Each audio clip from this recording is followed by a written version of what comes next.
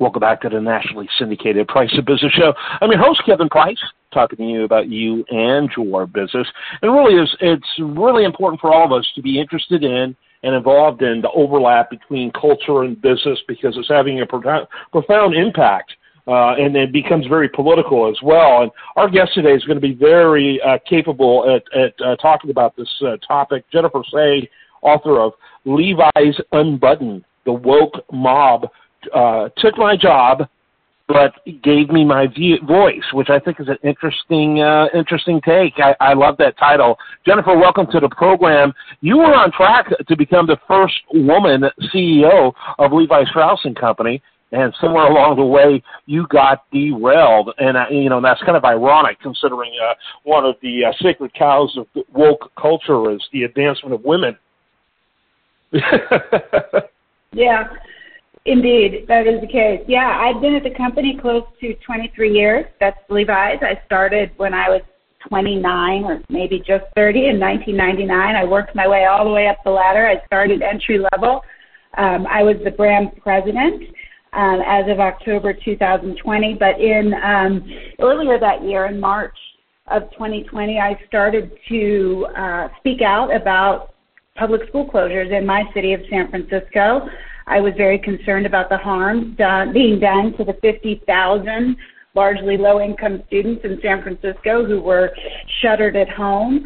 I had a 2-year battle with my peers and my boss and the employees at Levi's, as well as a dogged social media mob. And eventually in January 2022, I was told there wouldn't be a place for me at the company anymore. I was offered severance and a whole lot of money. Hush money, I'll call it, because I would have had to sign a non-disclosure agreement if I were to collect the money. So I chose to quit instead so that I could tell the story. That's the long and short. And you told it relatively quickly because it happened, we're talking months ago, not years ago, and you have this book out. So you became very passionate about this. Oh, yeah.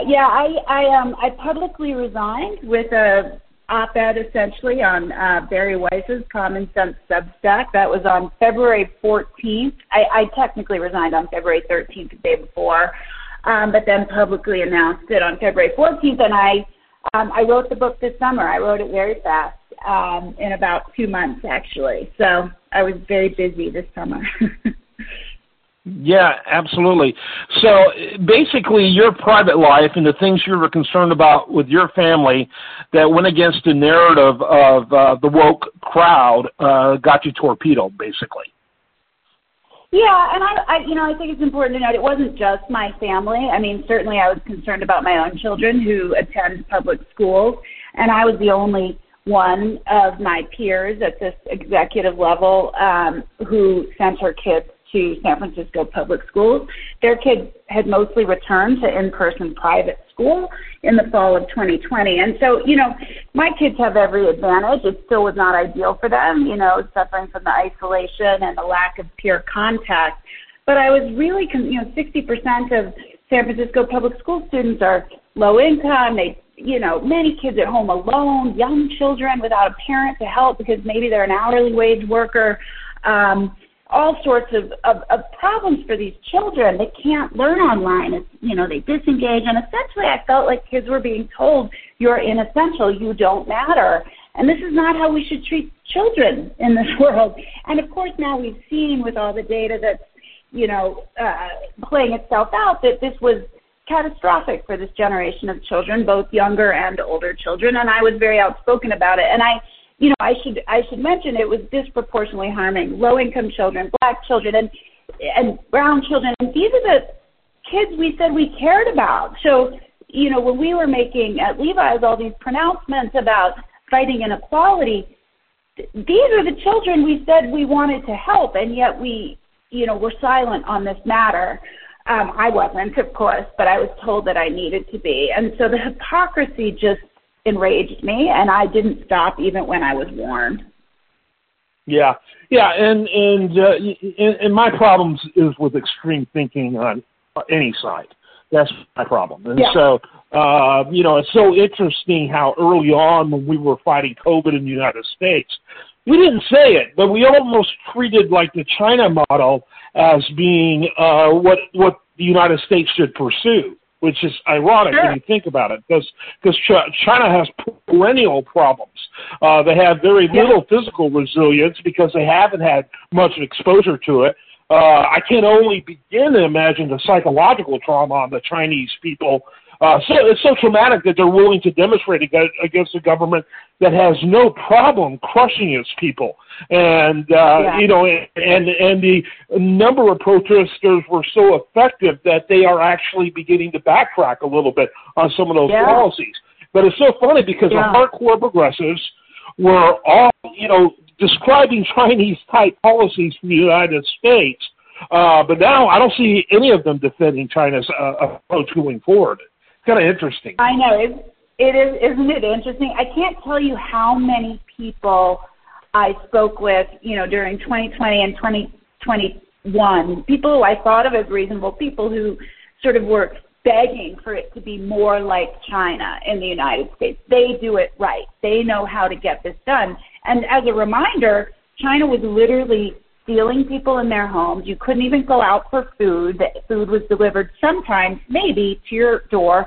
Pets who were suspected of having COVID were killed. House pets. Children, very young children, were separated from their families and put in these quarantine camps. And yet we had here people who I thought were reasonable people saying that's the real lockdown and that's the right way to do it. Now what we've seen, as you've just indicated, that people have had enough after this fire.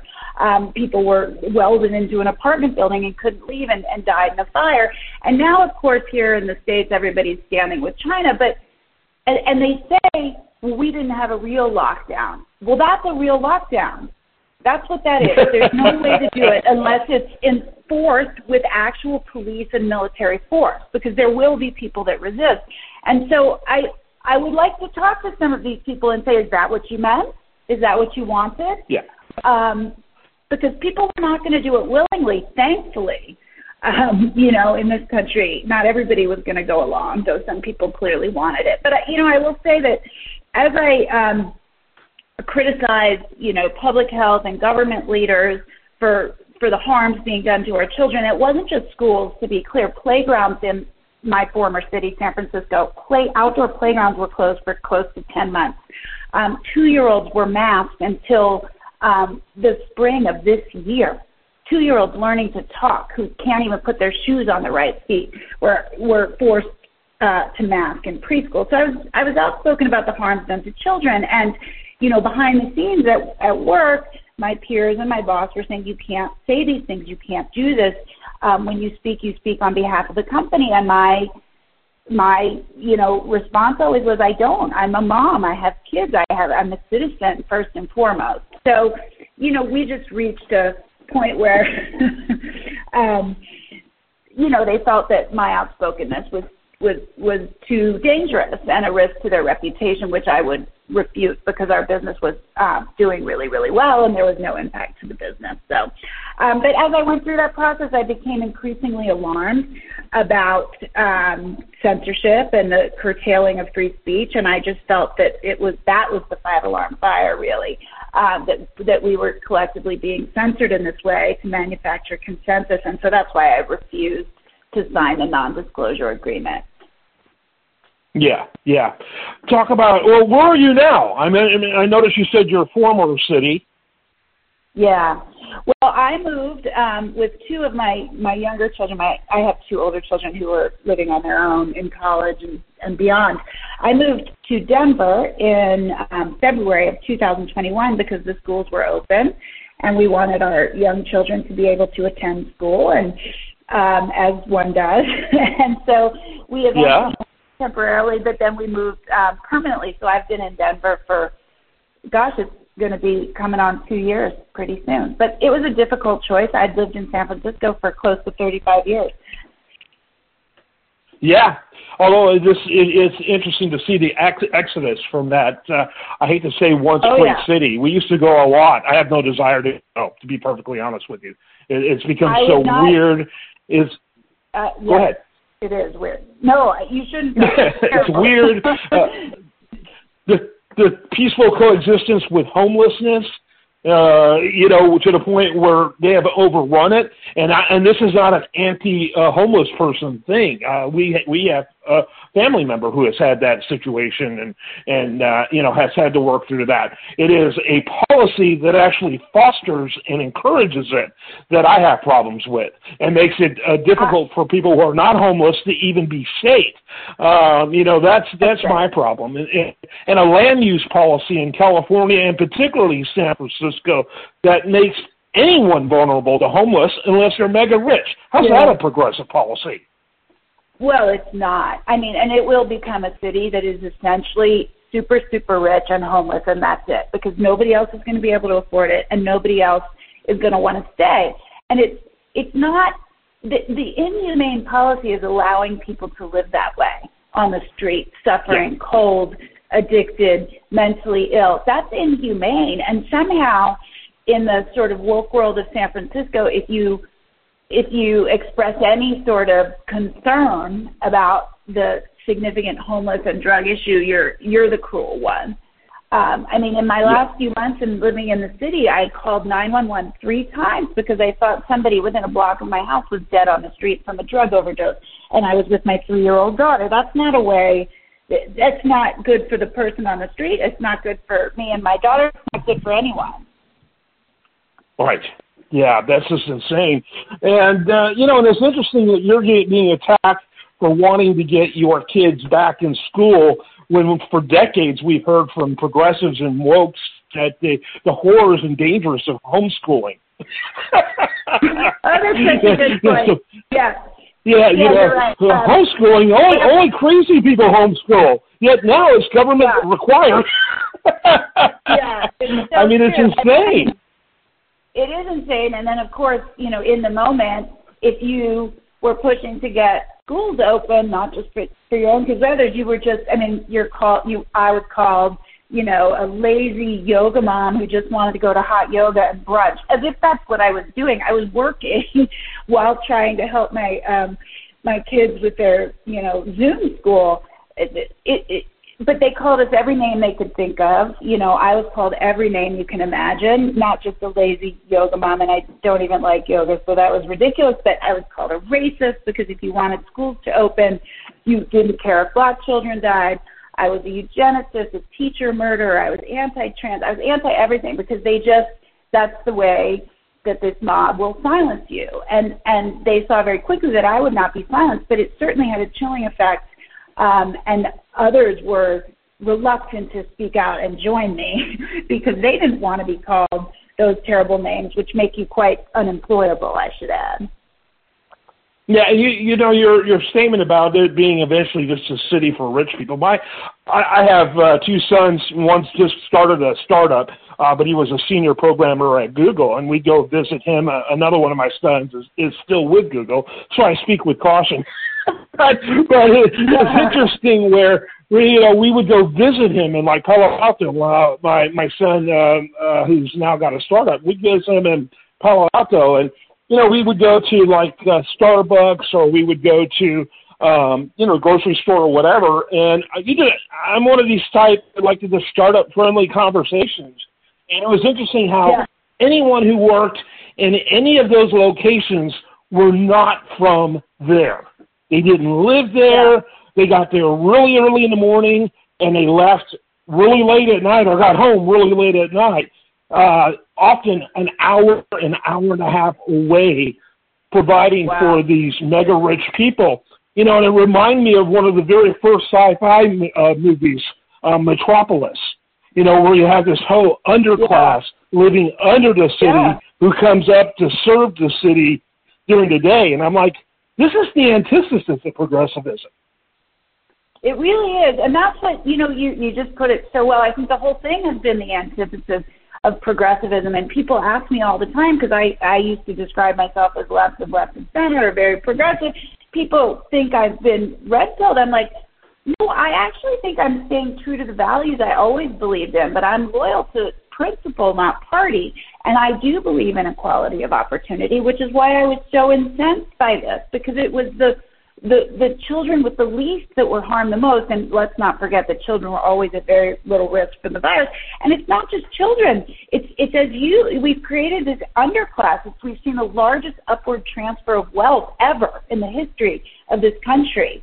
And there is this sort of unholy alliance between sort of government, corporations, and the press, this sort of band of elites that further this one message and silence and demonize anyone who speaks out against it.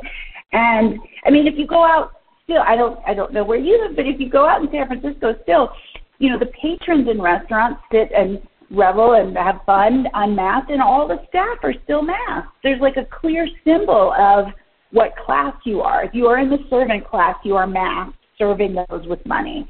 It's grotesque, and to your point, it's the opposite of what I thought it meant to be a progressive. It's the opposite. I thought we wanted progress for everybody, but apparently not. So I've abandoned it. It's very elitist. It's very, very elitist. Yes. And it's like, we take care of you as long as, that you being the lower income people, as long as you stay in line. And taking care of is almost in the form of like pets, not in the form of humans who actually want to be upwardly mobile, which is what this country's narrative historically was all about. I mean, it blows my mind. And by the way, I'm a traditional conservative historically who has become increasingly libertarian. I think both sides are ridiculous, to be perfectly honest with you. Yeah, and are very, they're motivated, but the old conservative saying is, what is a conservative but a liberal that's been mugged? Well, what's a libertarian? Well, they're the ones who figure out who's doing the mugging. It's the elites. It's the rich. It's the government. Yeah. And we see that across the board. I think there are a lot of liberals who find themselves more libertarian over time for the same reason as conservatives. And so, so what do you do now? I'm with you. Well, right now, I wrote this book, which I hope folks will check out. It really is, it's a memoir, and I hope it inspires people to stand up and use their voices because my realization over the last few years is the only thing that protects this right that I thought we valued of free speech is more speech. So, there's so many folks writing me and saying, thank you for saying something I can't because, which is exactly the reason why you have to. So hopefully it provides a little bit of inspiration there. So I'm out talking to folks like you about the book, and I'm making a documentary film about the children who were kept out of school for a year plus and how they're doing now, kind of the harms from prolonged school closures. That's what I'm doing now. That'll take me about, another year, and then I'll figure out what's next for me. I don't know. The way you wrote that book, we could see it next month. But I love books that I've written a few books myself. My best books took weeks to write, not months to write. They were almost like birthing. It was there. It's done. It's certainly not years to write. It's never been a labor, and clearly this was a birthing for you, and very exciting. I can't wait to hear about the documentary. Look forward to hearing about where you're going to place it. Who's going to air it. But this is so timely and so needed.